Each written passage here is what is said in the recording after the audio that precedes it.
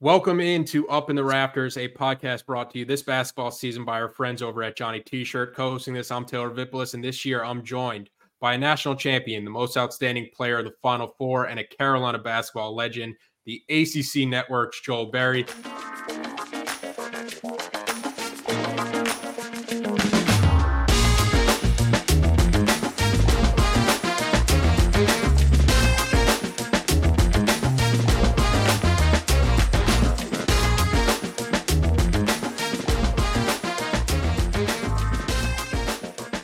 Joel, it is great to see you.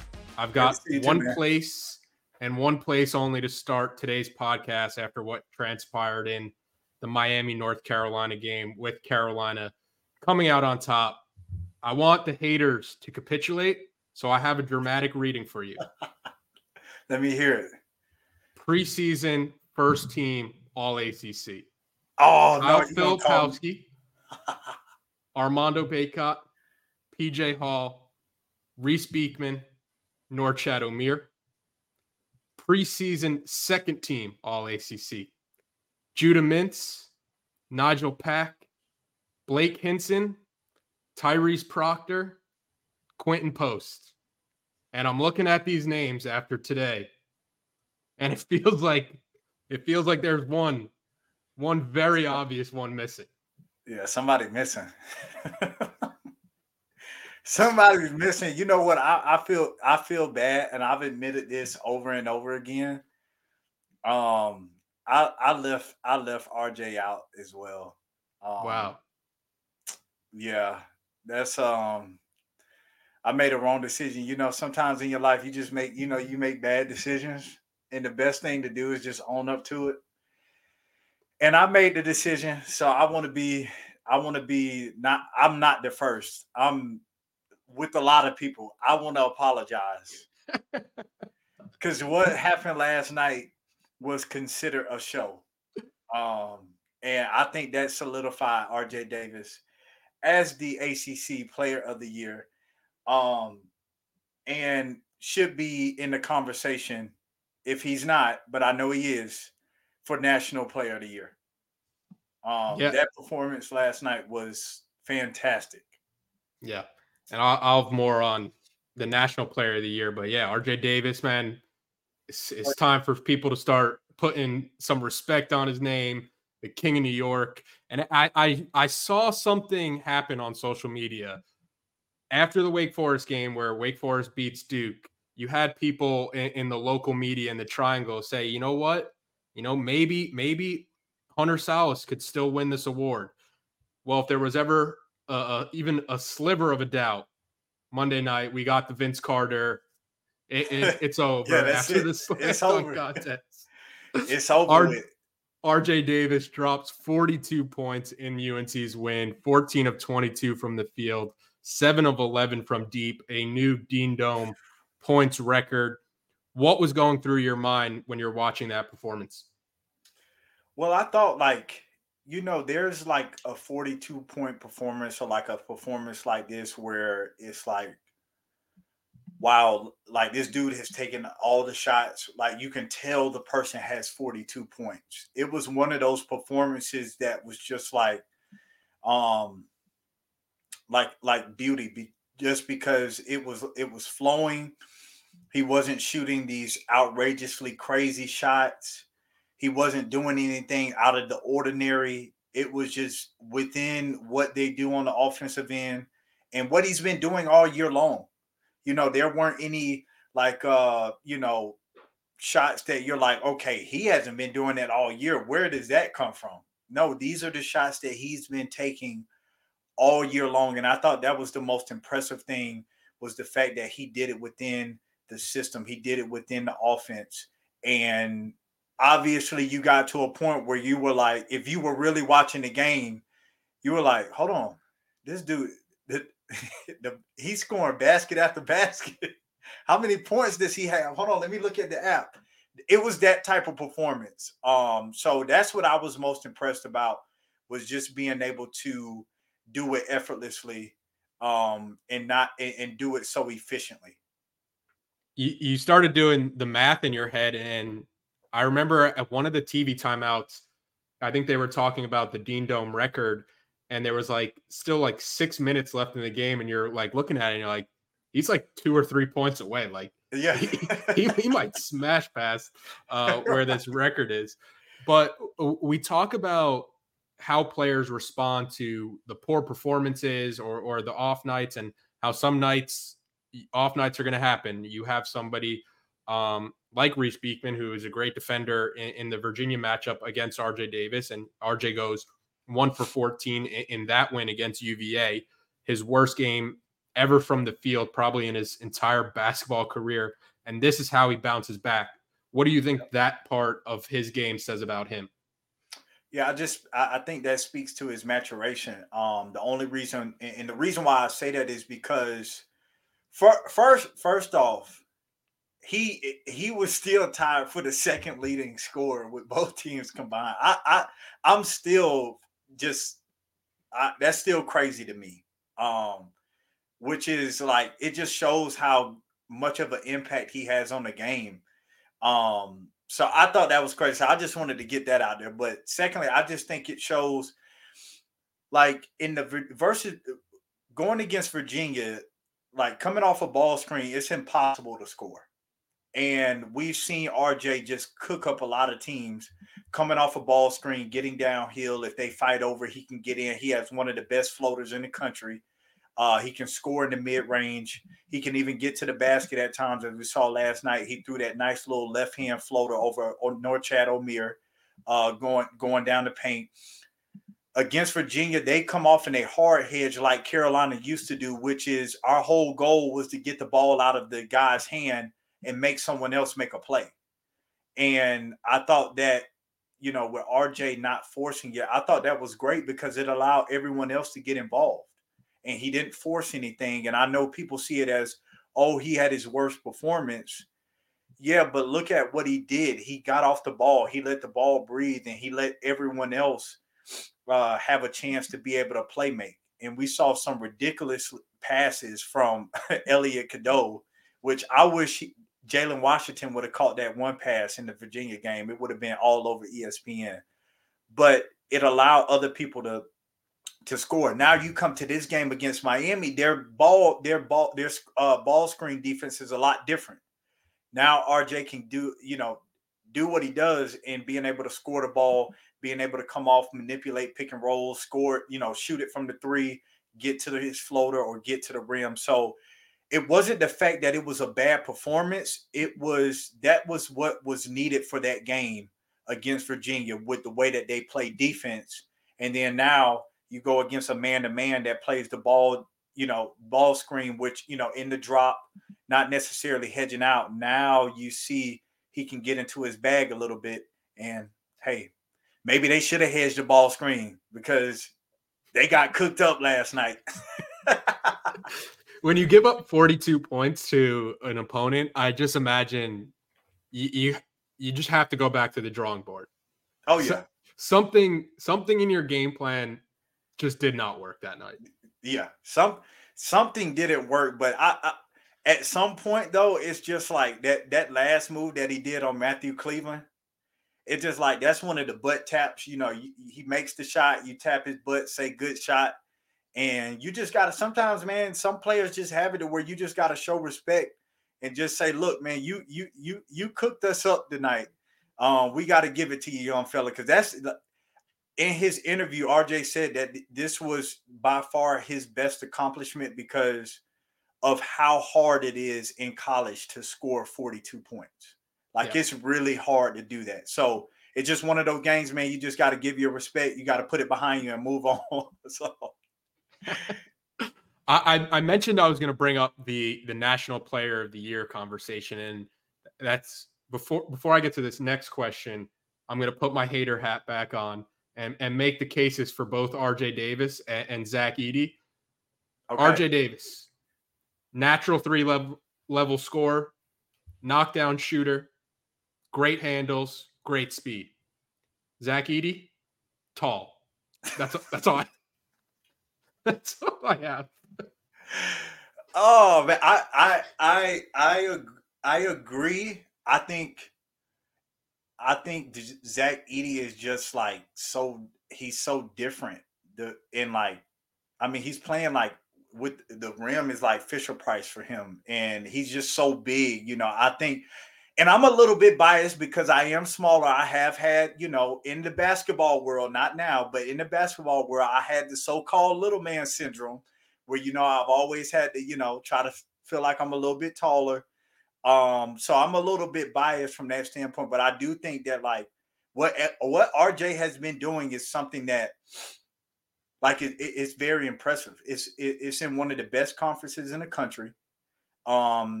Statistically, we've seen how many pros have came out of the ACC, how many first round picks year after year.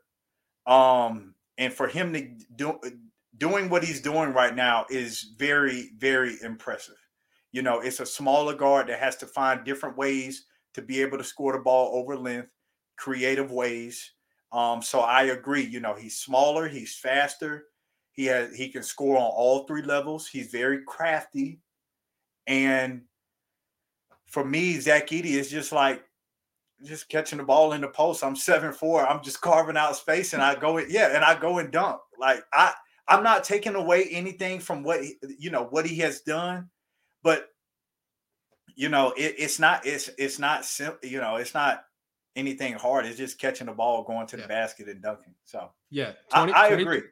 2024 is the year of manifestation.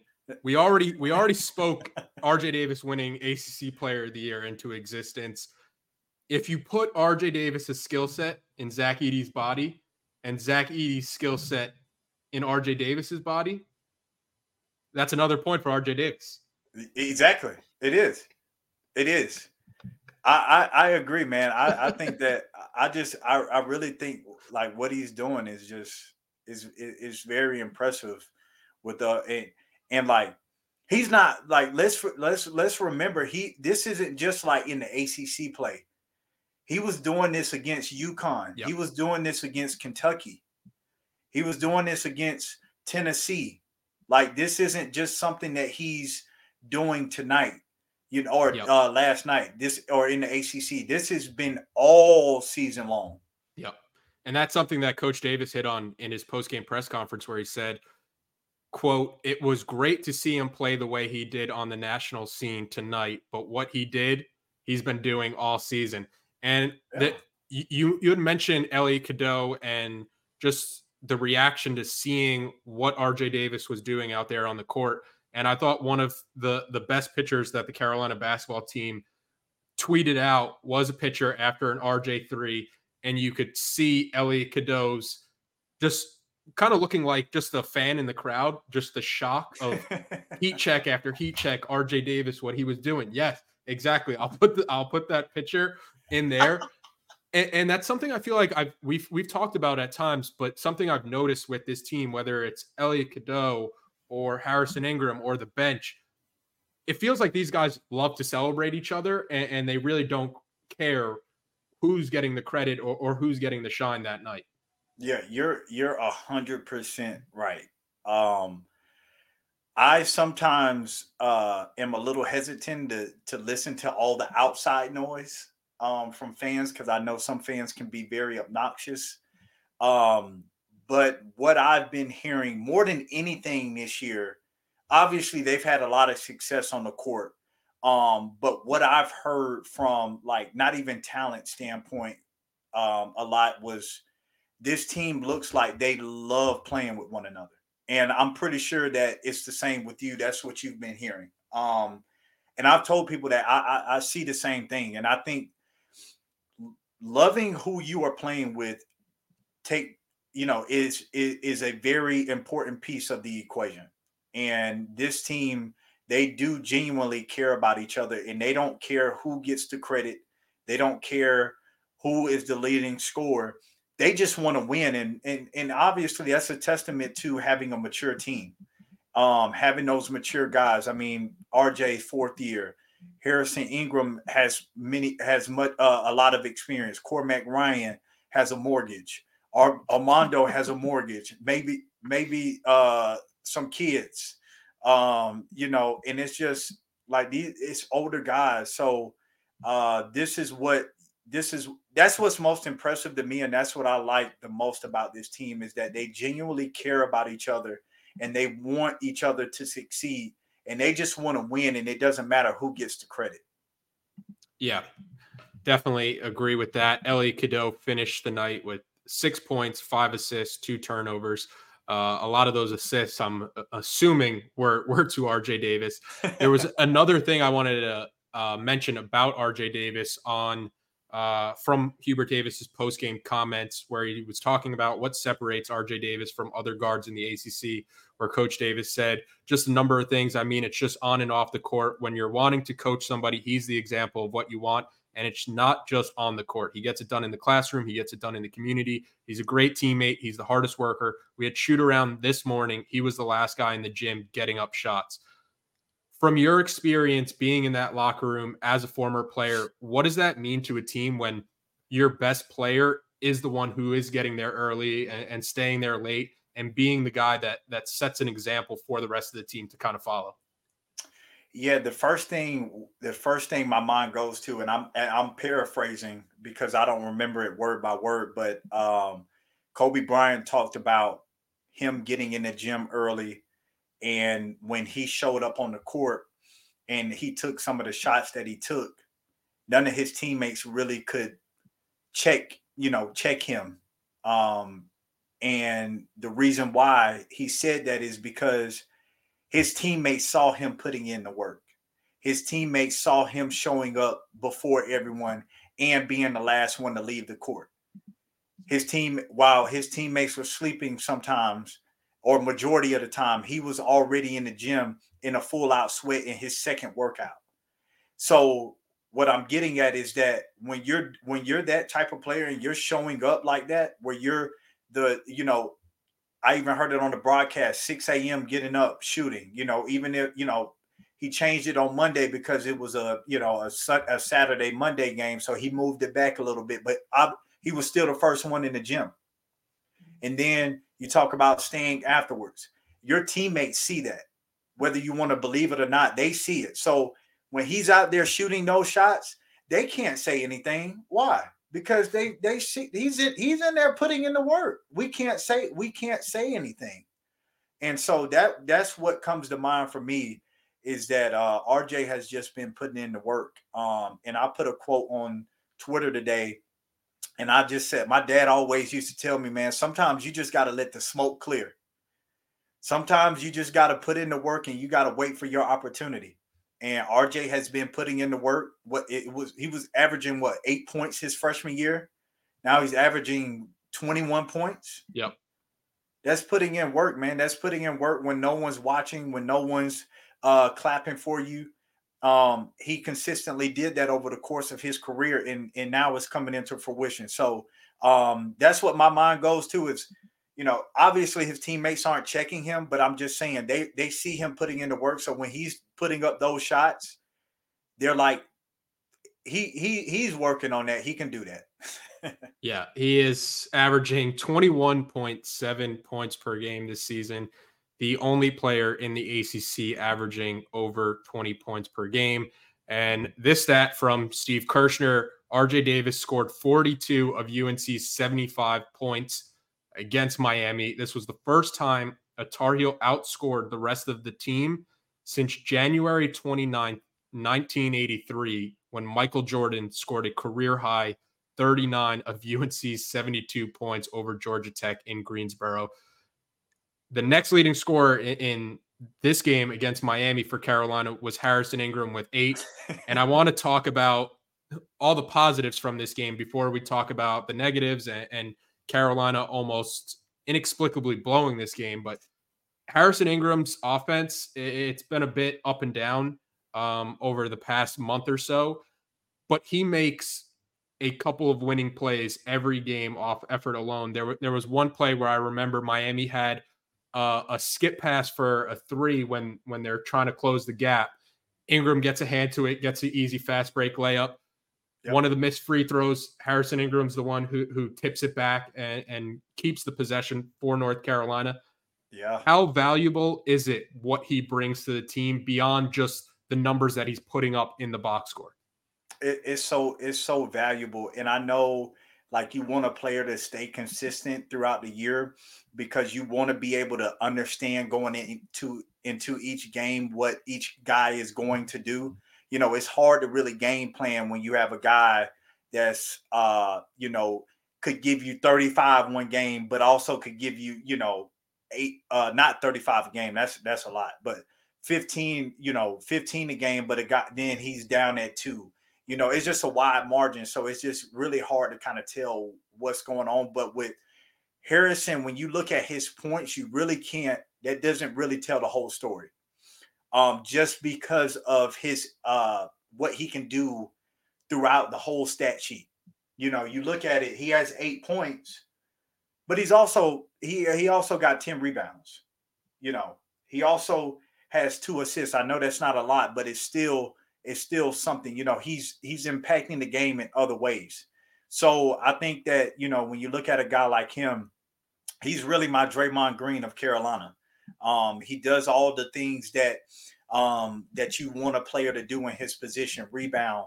He will score the ball, but every game presents something a little bit different. But he also shows up in big time moments whenever there needs to be a stop. Momentum was swinging to Miami's way. Like you said, he gets a stop, goes down and gets a layup on a ball that could have went out of bounds. He just kept pursuing it. I just think he's one of those type of players where you can't just focus on his scoring. I know he went 3 for 13, but you can't just focus on that. He does a lot more things that sometimes they don't show up on the stat sheet. Yeah, you can't game plan against his effort and that play that we were both talking about. It felt like Miami kind of gave up on it, and Harrison Ingram was like, "No, I have the speed to chase this down, and I'm gonna steal a basket here." But a quick break so I can remind everybody about our friends over at Johnny T-Shirt. If you're gonna be in Chapel Hill, you can visit them on Franklin Street. If not, no worries. You could go to johnnytshirt.com. They have all the Carolina apparel that a Carolina fan could possibly want. The hats, the jerseys, the T-shirts, you name it, they will have it.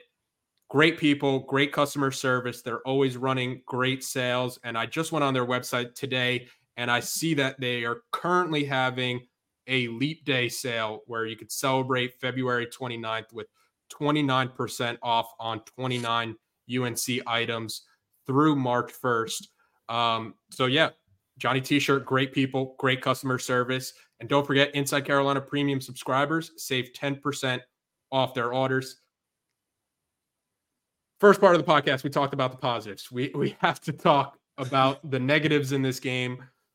Carolina is up 13 with 4:19 left. I made a mark of that. The late game collapses have been a staple for this team, just as RJ Davis has been great for this team. It feels like it's something that you can count on almost every game where this team gets into a lull and the other team gets back in. Up 13, 4:19 left. You blink, Miami has the ball with 58 seconds left, down 2. How did it happen? And why does it keep happening to this North Carolina team? Yeah, man, it's one of those things where it's like they get kind of comfortable with the lead, and then they try to make the home run plays, and you don't realize like sometimes all it takes is one turnover. And I kid you not, every time I see a turnover, not all the time, but it's like it's up there. Every time I see a turnover or a bonehead mistake, it always leads to a basket. Always.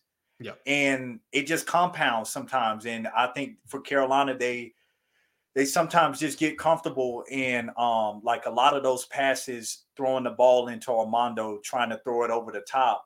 And Miami just got a steal and they were able to get out on the break and make some baskets. And then they were able to, from the 3-point line, that's what really kept them in the game. They made 14 threes. So when you talk about being able to stay in the game, hitting threes is what you want. But I look at the points off turnovers. There were 21 points off of turnovers. So, you just can't have that. You don't want to give up 21 points to any team, let alone, a team They were down, but the reason why they were able to stay in the game is because of the bonehead mistakes that they were making with trying to throw the ball over the top. And they did that multiple times. And you would think they would learn, but they just kept throwing those passes. So you look at the stat sheet. That's what stands out to me as those points off turnovers. Yeah, not only was Miami down trying to play from behind, they were down two starters. They don't Yeah. have Wooga Poplar and they don't have Nigel Pack. And I think a lot of Carolina fans went into that game expecting Carolina to run the score up. I know Inside Carolina's Greg Barnes mentioned it as a great opportunity for North Carolina to kind of game the metric system and really blow Miami out, similar to the way Duke did when Duke went down to Coral Gables and Miami was down a couple of starters. But obviously that doesn't happen with Carolina only winning by 4, and it wound up not costing them. But Carolina shooting 12 of 21 from the free throw line at home too, inexcusable. How do you kind of address that situation? Because it really hasn't felt like that's been a weakness for this North Carolina team this season, but it got to the point where in that those late game moments, it felt like the players were almost expecting to miss when they were stepping up to the line and having the chance to kind of put the game away. Yeah, and these are the things that you have to clean up as you're getting ready to go into the ACC tournament. Yeah, you got to have some of those points from the free throw line. You talk about, that's 9 points that you're missing at the free throw line, and you're talking about the most efficient shot that you can get. So you want to be able to capitalize on those. But I look at those things as just, mental mistakes. That's not being focused in the moment. That's taking those opportunities that you have right there for granted. And the last thing you want to do is get to this point where you're comfortable and then you give this team confidence and now they're staying in the game. And that's what Miami did. Carolina went up, they got comfortable, then here comes Miami again. So, as you're going into the tournament, you have to realize like every play now is very important. Every possession is very important. And this is what coaches are trying to get guys to understand. Doesn't matter what point you are at in the game.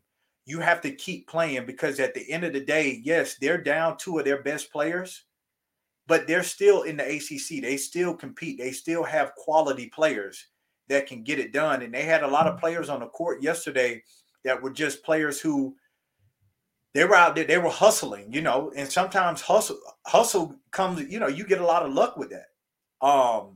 So I just think this is a case of going back and looking at film and seeing those little mistakes where they were beating themselves, and then you try to capitalize or you try to learn and grow from that.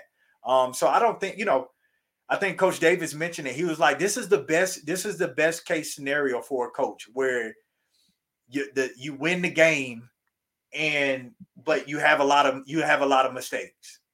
Yeah. And now we can go back to the drawing board. We won the game, but we can go to the drawing board and now we can come to it with a different perspective rather than a losing perspective. We can come with it and see it with clear eyes and be able to see where those mistakes were. Before we wrap up, a big shout out to our friends at Congruity. Congruity is a North Carolina-based national coverage, local presence company with personal support straight from the Tar Heel State. Congruity is empowering small and mid-sized business owners with HR and payroll outsourcing, enabling you to grow your business while they take care of your greatest assets, your people. And they are doing it with top-of-the-line technology and services for every stage of your business's growth with a state-of-the-art online platform. Congruity, they are obsessed with customer service where they become part of your team. They do the heavy lifting, providing essential admin support with a single point of contact and support available on demand with services that are tailor-made for you, transforming your organization. Congruity has helped hundreds of businesses improve and enhance their day-to-day lives, level up your HR capabilities, save money, unlock game-changing growth. Visit congruityhr.com/Tar Heels to learn all about Congruity. Fill out a quick form to be connected to their consultants, and they'll give Inside Carolina listeners or viewers a payroll and HR assessment for free. That's congruityhr.com/Tar Heels, congruityhr.com/Tar Heels. All right, back to the episode. Carolina now holds a one-game lead in the ACC standings, sitting at 14-3 in conference play. Next closest is Duke, a game back at 12-4 after Duke loses at Wake Forest. We're in the home stretch of the schedule. Only 3 regular season games left for Carolina. Carolina will be back in action March 2nd, 4 p.m. tip in Chapel Hill against NC State on ESPN. Joel, appreciate the time as always and appreciate everybody watching and listening. Yes, sir.